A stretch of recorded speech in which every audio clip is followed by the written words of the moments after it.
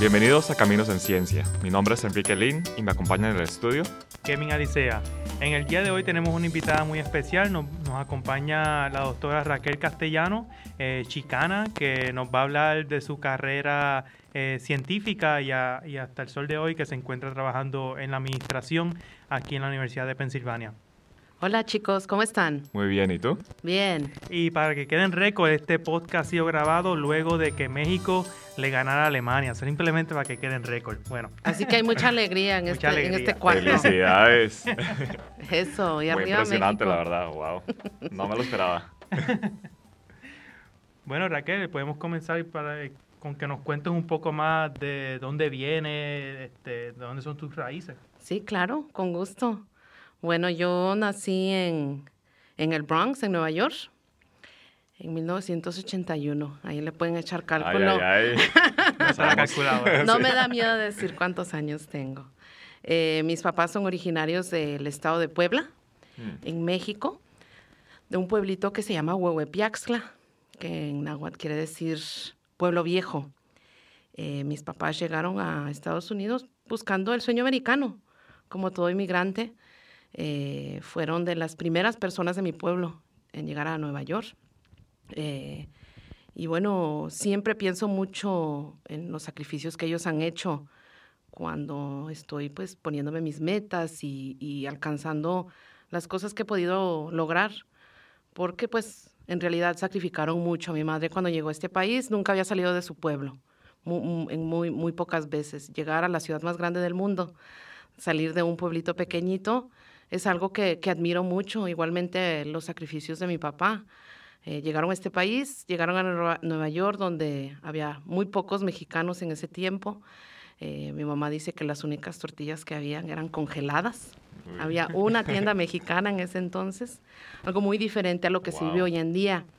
Entonces, pues es algo que yo valoro mucho, ¿no? Que ellos hayan tomado esa decisión de dejar atrás a su familia, a su tierra, llegar a este país para darnos una vida mejor a nosotros, los hijos que todavía no habíamos nacido. La luna de miel de ellos fue cruzar la frontera, pero aquí estamos, ¿no? 39 años después, mis papás tuvieron 5 hijos, yo soy la mayor de 5, somos 3 hermanas, 2 hermanos, y pues nos sentimos muy bendecidos y contentos de que mis papás nos han podido dar una carrera universitaria a los 5 hijos. Algo bastante, pues bonito, digo yo, y algo que en realidad impacta a la comunidad, ¿no? Esto de poder obtener una carrera universitaria es un cambio a largo plazo y de muchas generaciones a venir. Entonces, mis papás, pues, son mis héroes. ¿Y has tenido la oportunidad de volver al pueblo? Sí, ¿De dónde vienen? sí, hemos tenido la dicha de que hemos podido viajar a México muchas veces. Hemos ido al pueblo muchísimas veces. Nos criaron con ese amor a nuestra cultura, a nuestra gente, y pues nos identificamos mucho, ¿no? Con ser mexicoamericanos, chicanos. A veces me preguntan y me sale decir soy mexicana, ¿no? Porque sí estoy muy orgullosa, ¿no? De las raíces de donde vengo. Wow, no, qué increíble historia, la verdad. Sí, ha sido algo muy bonito, creo yo, lo que han podido lograr mis papás. Y bueno, cuéntanos también cómo te empezaste a llegar a interesar en la ciencia Sí. y cómo fue todo ese proceso. Sí, pues yo, como les estaba contando, soy primera generación aquí y bueno, mis papás nos inculcaban mucho sobre estudiar y que nos fuera bien en la escuela y que no querían que tuviéramos el mismo tipo de trabajo que ellos tenían, ¿no? Que tuviéramos una vida diferente. Entonces, pues como que siempre me fue bien en la escuela, ¿verdad? Y al irme bien, como que se me daba fácil la ciencia, pero en realidad no conocía de muchas carreras afuera de lo que fuera medicina. Entonces, yo me fui a hacer mis 4 años de universidad, de college, a St. Francis College, que está en Brooklyn, en Nueva York. Así que iba y venía todos los días a la universidad. Y pues la idea era entrar ahí y después seguir con una carrera en medicina, porque era como que lo que se esperaba de alguien que quiere lograr ese sueño americano, ¿no? Alcanzar una meta así, y si te iba bien en la ciencia, pues era como que lo que tenía que hacer uno. Entonces, pero no sabía que había otras carreras, en realidad, afuera de eso, que tuvieran que ver con la ciencia. Hasta que en mi segundo año, mi profesora de química orgánica, me dio una aplicación para un programa de verano, para hacer investigación. Ella me dijo, llena esta aplicación. Y le dije, ok, yo la lleno, pero no tenía ni la más remota idea de lo que iba a pasar en ese programa, ¿verdad? Y me dijo, es bueno para ti, si quieres ir a la escuela de medicina, es bueno que hagas investigación. Y yo ni siquiera había tocado una pipeta hasta ese momento.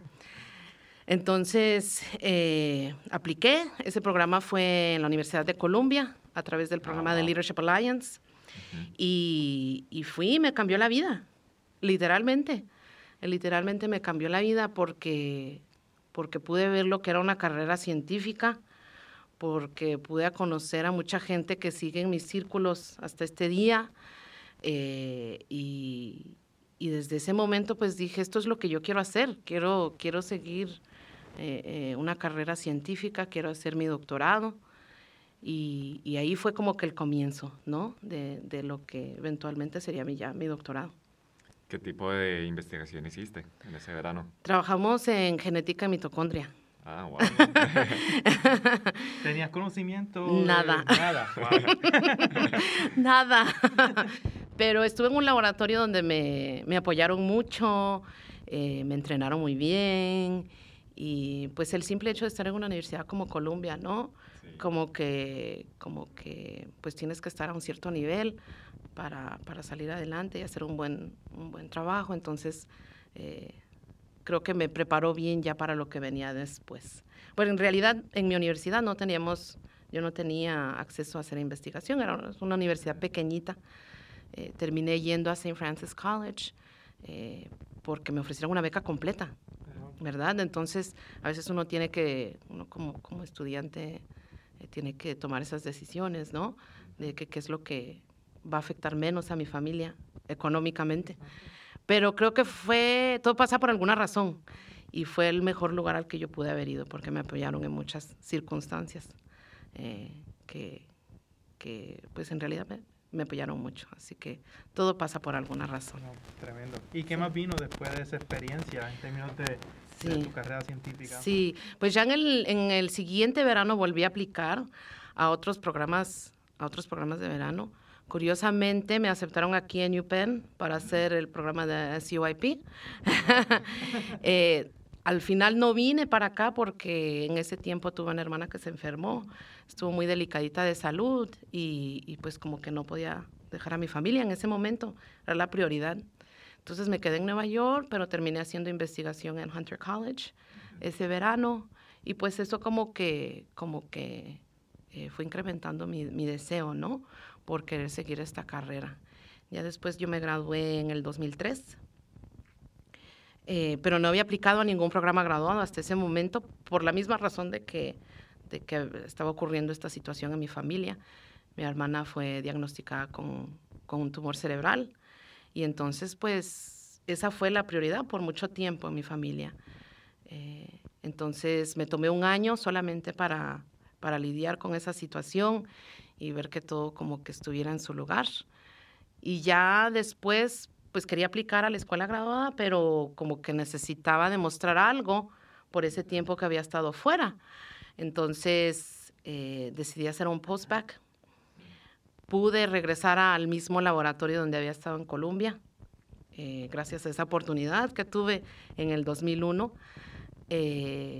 Y apliqué a fondos externos del NIH para hacer ese postbac. Entonces regresé al laboratorio con mi propio dinero y estuve ahí 2 años trabajando en mitocondria.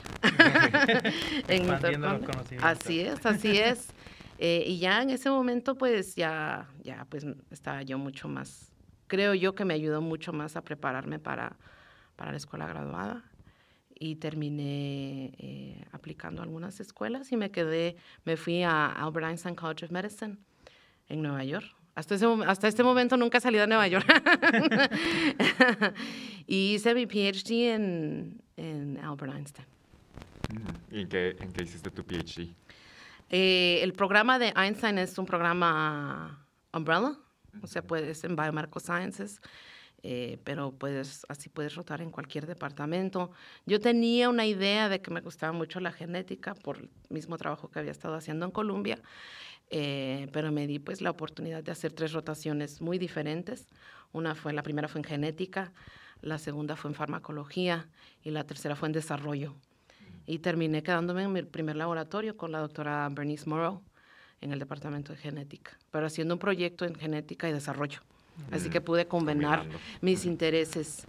Y en ese laboratorio trabajábamos en un síndrome que se llama DeGeorge Syndrome o 22q11 Deletion Syndrome, que es un síndrome que afecta 1 en 4,000 embarazos. Es bastante. Ajá, sí. Y es un síndrome que afecta o que el gen principalmente responsable por este síndrome es un factor de transcripción que se llama TBX1 o T-Box Transcription Factor 1. Entonces, todo el laboratorio pues se enfocaba en diferentes roles de este gen. ¿Cuál es el fenotipo? El fenotipo de los pacientes de estos niños, la mayoría de ellos tienen defectos cardíacos, que muchos de ellos, pues, al nacer tienen que ser operados. También tienen defectos craniofaciales en sus músculos. Y cuando crecen, ya como adultos, algunos desarrollan esquizofrenia o desorden bipolar, sí. ¿Cuán común dijiste que era? 1 en 4,000. 1 en 4,000. Sí, 1 en 4,000. Qué interesante, porque son como procesos bien diferentes en el cuerpo y Sí. que todos estén conectados a este Exactamente. factor, sí. Exactamente. Entonces, nosotros usamos el ratón como modelo, pues ya que la mutación en ratón recapitula los defectos, el fenotipo de los humanos. Tienen defectos en el corazón y tienen también defectos en el inner ear. En el oído interno. Sí. Ok, wow, qué interesante. Sí. Entonces yo, principalmente mi proyecto, al estar estudiando un factor de transcripción, fue identificar la secuencia de ADN que este factor reconoce para tratar de encontrar cuáles eran los genes que ya la proteína de este gen prendía o apagaba. Wow. Sí. ¿Y dónde? Bueno, no dónde. Asumo que es en Nueva York.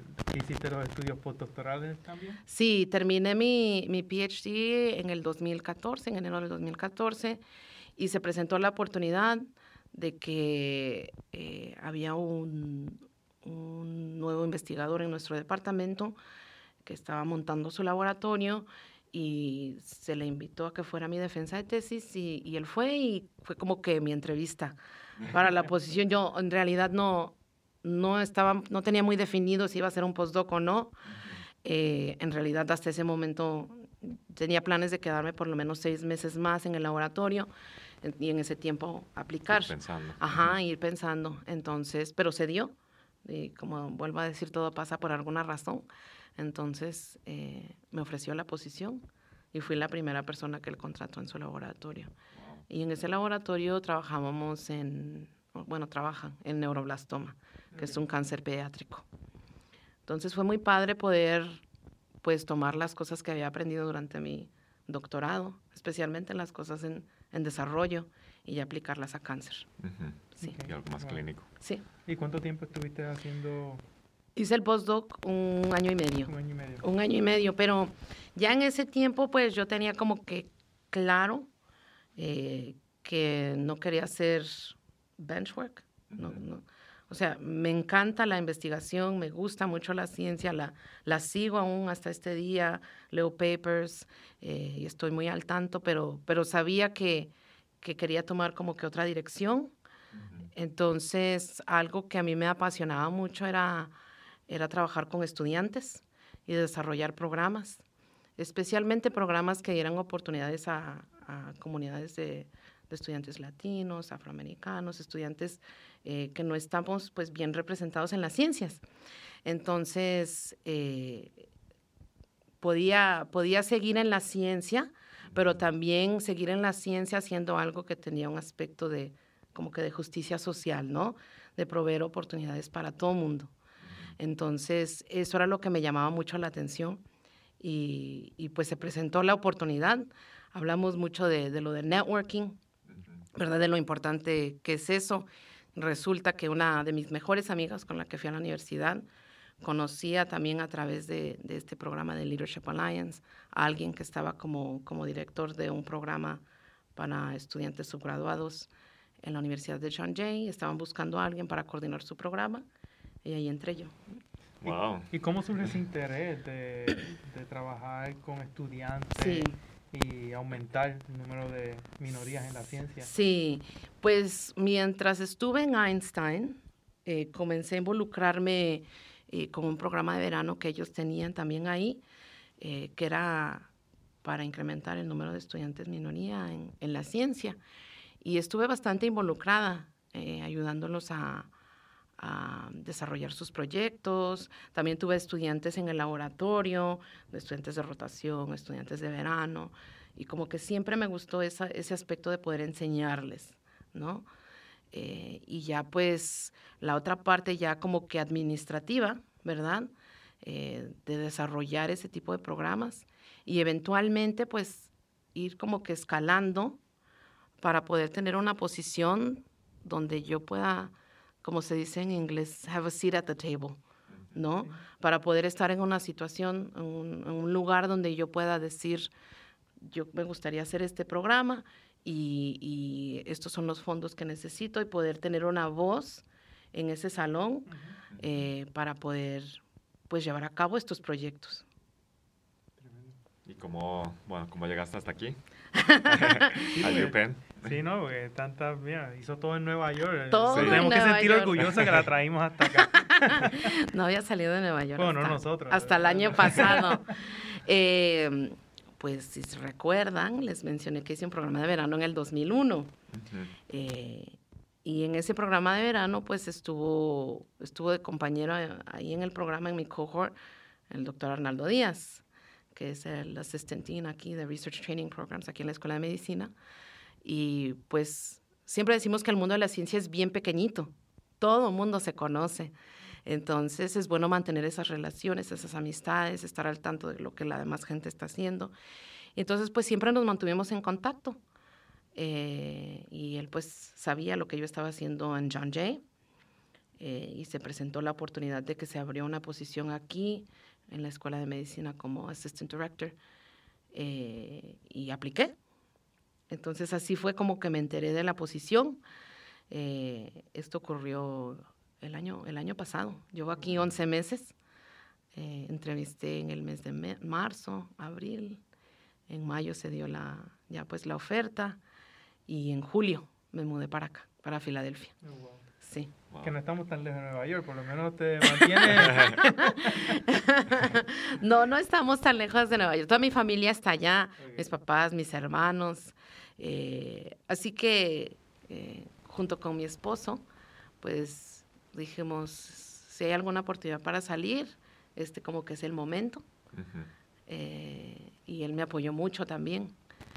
Es bueno rodearse de gente que te apoye. Entonces, pues nos decidimos venir para acá a buscar buena suerte. Sí. Tremendo. Wow, sí, increíble.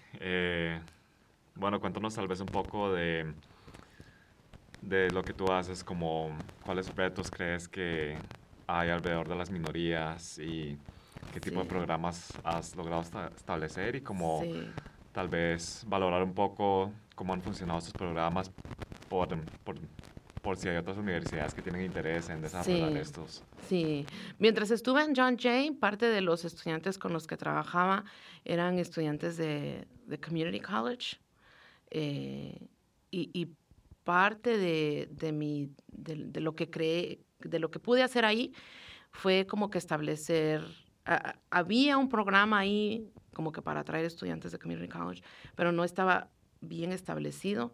Entonces, parte de lo que yo hice ahí fue en realidad fortalecer esas relaciones que teníamos con esas escuelas y en realidad crear un ambiente de como que de comunidad para esos estudiantes, para cuando llegaran ya, o sea, la transición de 2 años a 4 años, pues es una tremenda transición, es otra atmósfera, es otro ambiente, entonces poder crear un espacio para esos estudiantes también, para que se sintieran bien y apoyarlos científicamente también, ¿no? O sea, creando oportunidades de investigación para ellos, coordinando con los diferentes advisors, qué tipo de cursos que tenían que tomar, todo esto.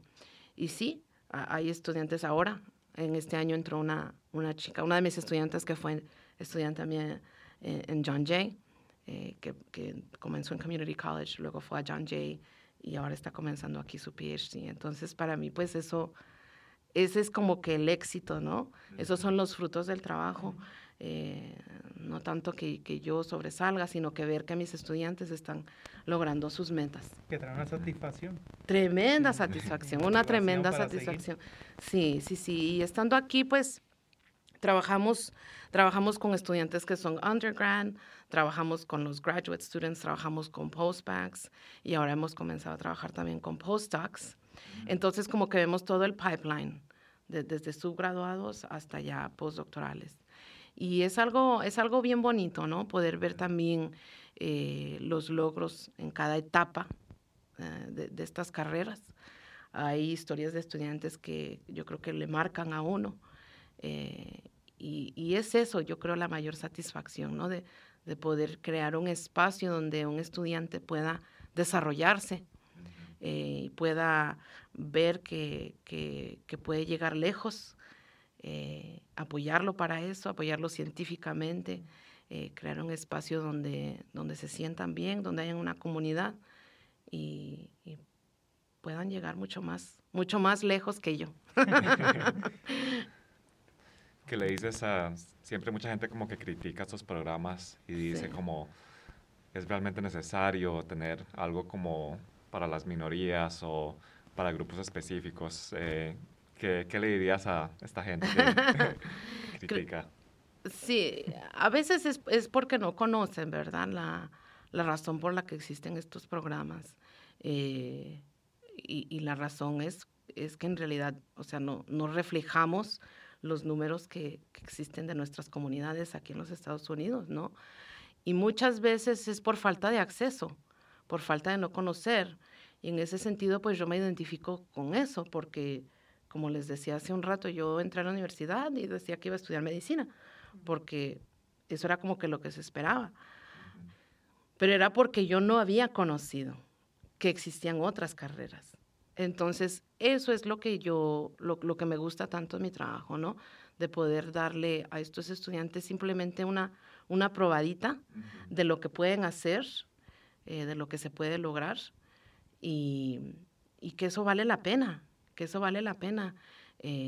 No estamos excluyendo a nadie, no se excluye a nadie, simplemente se le está dando la oportunidad a ciertas comunidades de ver qué es lo que sí se puede lograr, cuáles son estas carreras. Sí, como darle un poco de exposición. Exactamente. Sí, algo Sí, que... sí.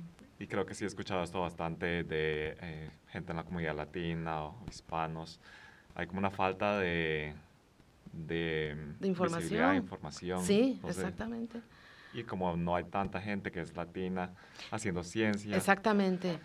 O sea, esa es la otra cosa que me gusta tanto de mi trabajo, ¿no? De que yo soy una mujer latina, soy una mujer chicana, que tengo mi doctorado, que conozco el proceso y los estudiantes se pueden identificar conmigo, ¿no?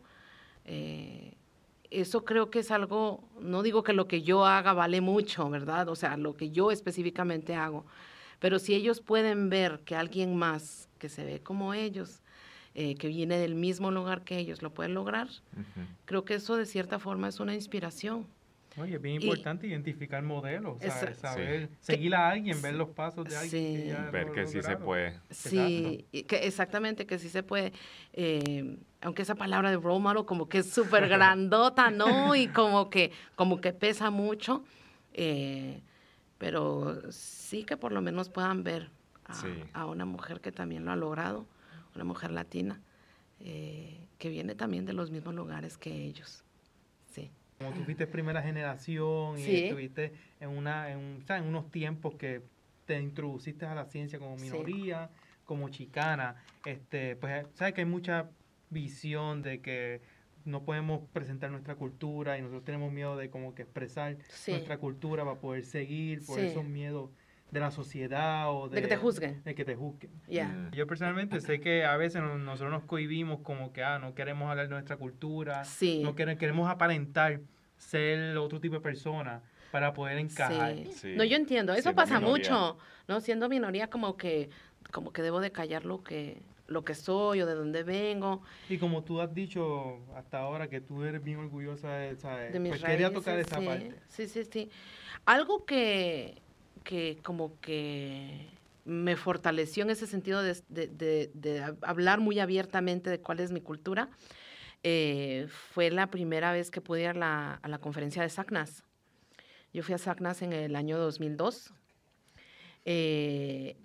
Y en Nueva York en mi universidad éramos o sea, había otra chica que era chicana, que también estaba haciendo ciencia y no hizo su doctorado.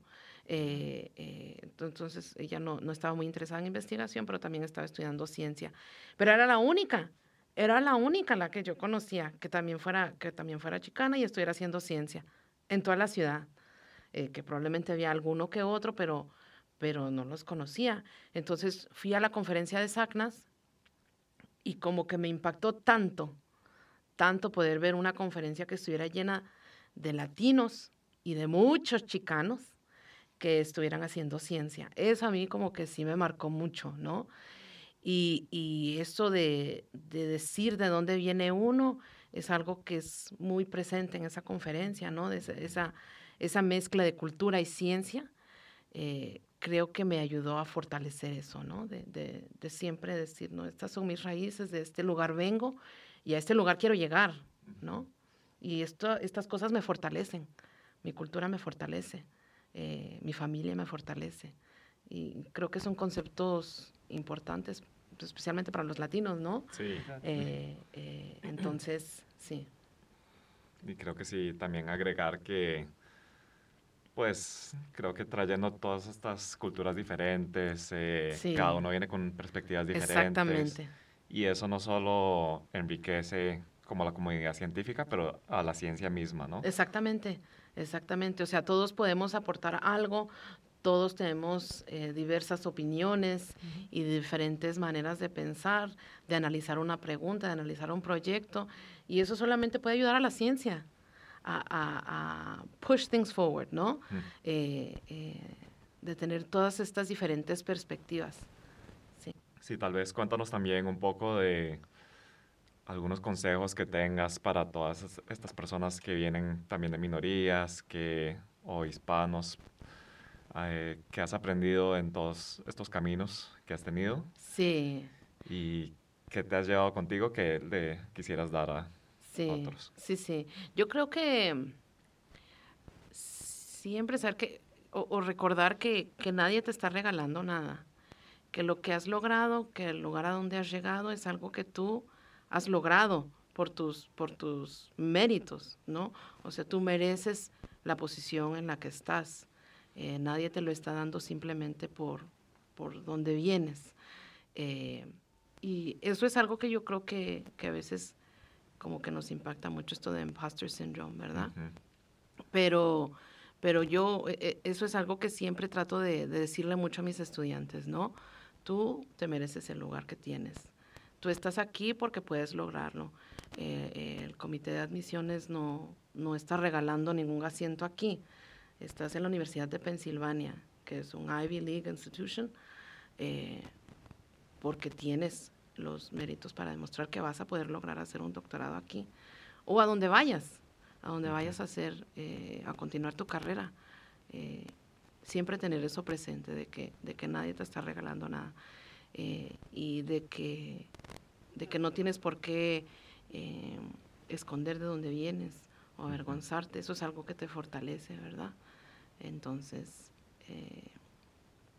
Sí, la verdad muy importante Ujú. porque a veces como que hay que creérsela y a veces no. Sí, Y lo como que- difícil que es, porque Sí. no siempre, nosotros podemos llegar a cualquier posición después de terminar su estudio y siempre pensamos, vine aquí porque, o sea, me ayudaron, tuve para o me No. regalaron la posición. no. Hay veces que tenemos que meternos en la cabeza que sí, que nosotros llegamos aquí porque nosotros tuvimos los méritos, como Sí. dijiste, que fuimos capaces y Ujú. tuvimos el intelecto para hacer estas cosas. Exactamente. Pero es tan difícil deshacernos de ese pensar. Sí, Porque Sí, está como muy metido en nuestra manera de ser, en cómo crecemos, sí, en... la sociedad, cómo te Sí. mira, Sí. cómo, sí. sí, sí, sí. Pero para esto estamos nosotros, ¿no? Para apoyarlos y recordarles que no, Eso es así, Sí. tremendo. que no es así. Que es importante tener ese tipo de apoyo para mantenerse en su camino. Sí, sí, sí. para Por seguir eso, adelante. Sí. sí, sí, sí. Por eso me siento contenta de poder estar aquí, de trabajar junto con Arnaldo, ¿no? en la oficina de Research and Diversity Training, de poder crear estos programas y dar estas oportunidades. Bueno, muchísimas gracias Raquel por estar aquí el día de hoy. Ha sido súper interesante todo lo que nos has contado. No, tremendo. Muchas gracias por hablarnos de tus caminos, de iluminarnos, de darnos esos consejos de que sí se puede, que no podemos pensar en que nos regalan las cosas, como tú muy bien dijiste. Así que Así. muchas gracias por todo eso. Claro que sí, gracias a ustedes chicos por pensar en mí y sigan adelante ustedes también, que me Gracias. encanta este proyecto que están haciendo. Es bueno darle voz, ¿no? a científicos de nuestras comunidades, así que los aplaudo por eso. Y sigan adelante, sí se puede. Sí se puede. Sí se puede. Pues hablando de esta frase de sí se puede, ¿sí saben los orígenes de sí se puede? No, la ¿De verdad dónde no. viene la frase? Mira que lo decimos mucho, pero no sabemos de dónde viene. Hay personas que creen que esa palabra viene del presidente Obama, Ah, porque la usó en su campaña, yes we can, pero él se inspiró en otra persona más. La frase de sí se puede fue una frase que la comenzó a usar Dolores Huerta. Dolores Huerta que trabajó al lado de César Chávez para pues luchar por los derechos de la gente que trabajaba en los campos en California, de mucho latino que trabaja ahí en condiciones muy malas, con un pago muy bajo, y ellos pues como que fueron una voz para la comunidad. Ella sigue bastante activa como activista, y el año pasado pues tuve la bonita oportunidad de conocerla, salió un documental sobre su vida, hubo un screening aquí en Filadelfia, y le dije a mi esposa, nos tenemos que ir a ver a Dolores Huerta, yo la quiero conocer. Y tuvimos la bonita oportunidad de conocerla, hasta tomarnos una foto con ella. Y pues es una inspiración, ¿verdad? Poder ver a alguien así, lograr las cosas que ha podido lograr y en realidad ser una voz para nuestra comunidad. Y más asombroso, ¿no? Que lo hizo en tiempos tan difíciles como los años 60 y 70. Ella hizo Increíble. muchos sacrificios, ¿no? Entonces, eso es una inspiración. A raíz, o bueno, a través de mi carrera, como científica he tenido la oportunidad de conocer a mucha gente que han servido como inspiración. Hace un año también lo conocí primero cuando estaba como estudiante graduada en Albert Einstein y después lo volví a ver en la conferencia de Abercrombie el año pasado al doctor Quiñones Hinojosa. El doctor, se le llama el doctor Q. Él cruzó como indocumentado a este país de México. Trabajaba recogiendo tomate en California y en las noches él iba a estudiar inglés.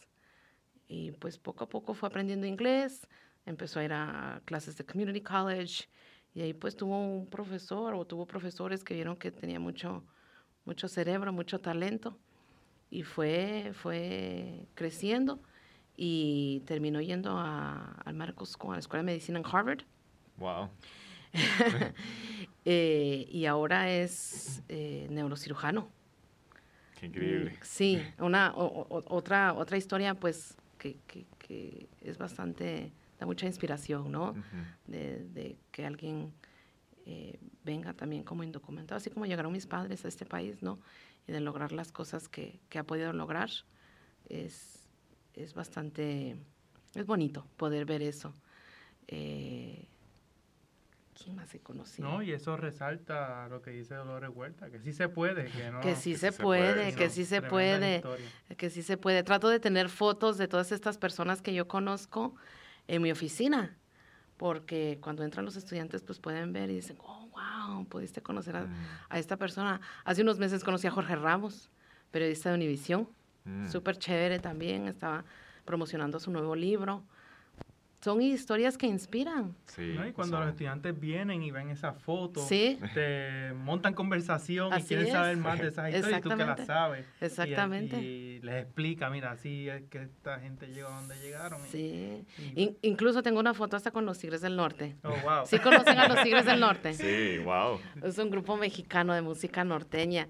Y la razón por la que, aparte de que me gusta su música, es una historia también, una historia del inmigrante, ¿no? Ellos Ujú. llegaron también aquí, pequeñitos, indocumentados, buscando el sueño americano y ver las cosas que han podido lograr.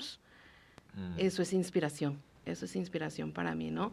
De ver también que salieron de un pueblito pequeñito y ahora ser las personas que son, que también luchan mucho por la justicia social, es inspiración para mí. Y es tan importante como darle visibilidad a esas historias y que la gente Exactamente, vea otra cara de los indocumentados Sí. y así es. que no todo es negativo y las personas vienen aquí Para porque nada. de verdad tienen una necesidad y también Así es, buscando sueños y buscando mejorar no solo ellos mismos, pero también la sociedad misma. así es, así es. Muchas gracias. De verdad, tremendo. Qué interesante todo lo que aprendimos el día de hoy de Raquel y cómo ella se esfuerza para abrir caminos para otros científicos de nuestra comunidad. No, fue tremenda, o sea, experiencia escuchar sobre su camino, su carrera científica y ver cómo una chicana de primera generación llegó hasta donde está ahorita mismo y a darle y ser de apoyo para esos estudiantes que se sienten que no pueden llegar hasta donde otros han llegado, y ella pues se ha comprometido y se ha mantenido firme en apoyar y ayudar a esos estudiantes en seguir sus caminos y no desenfocarse, como uno dice, por lo que diga la gente o la sociedad. Pero fue tremendo, de verdad que me encantó escuchar sobre su carrera. Los esperamos pronto para más. Caminos en Ciencia.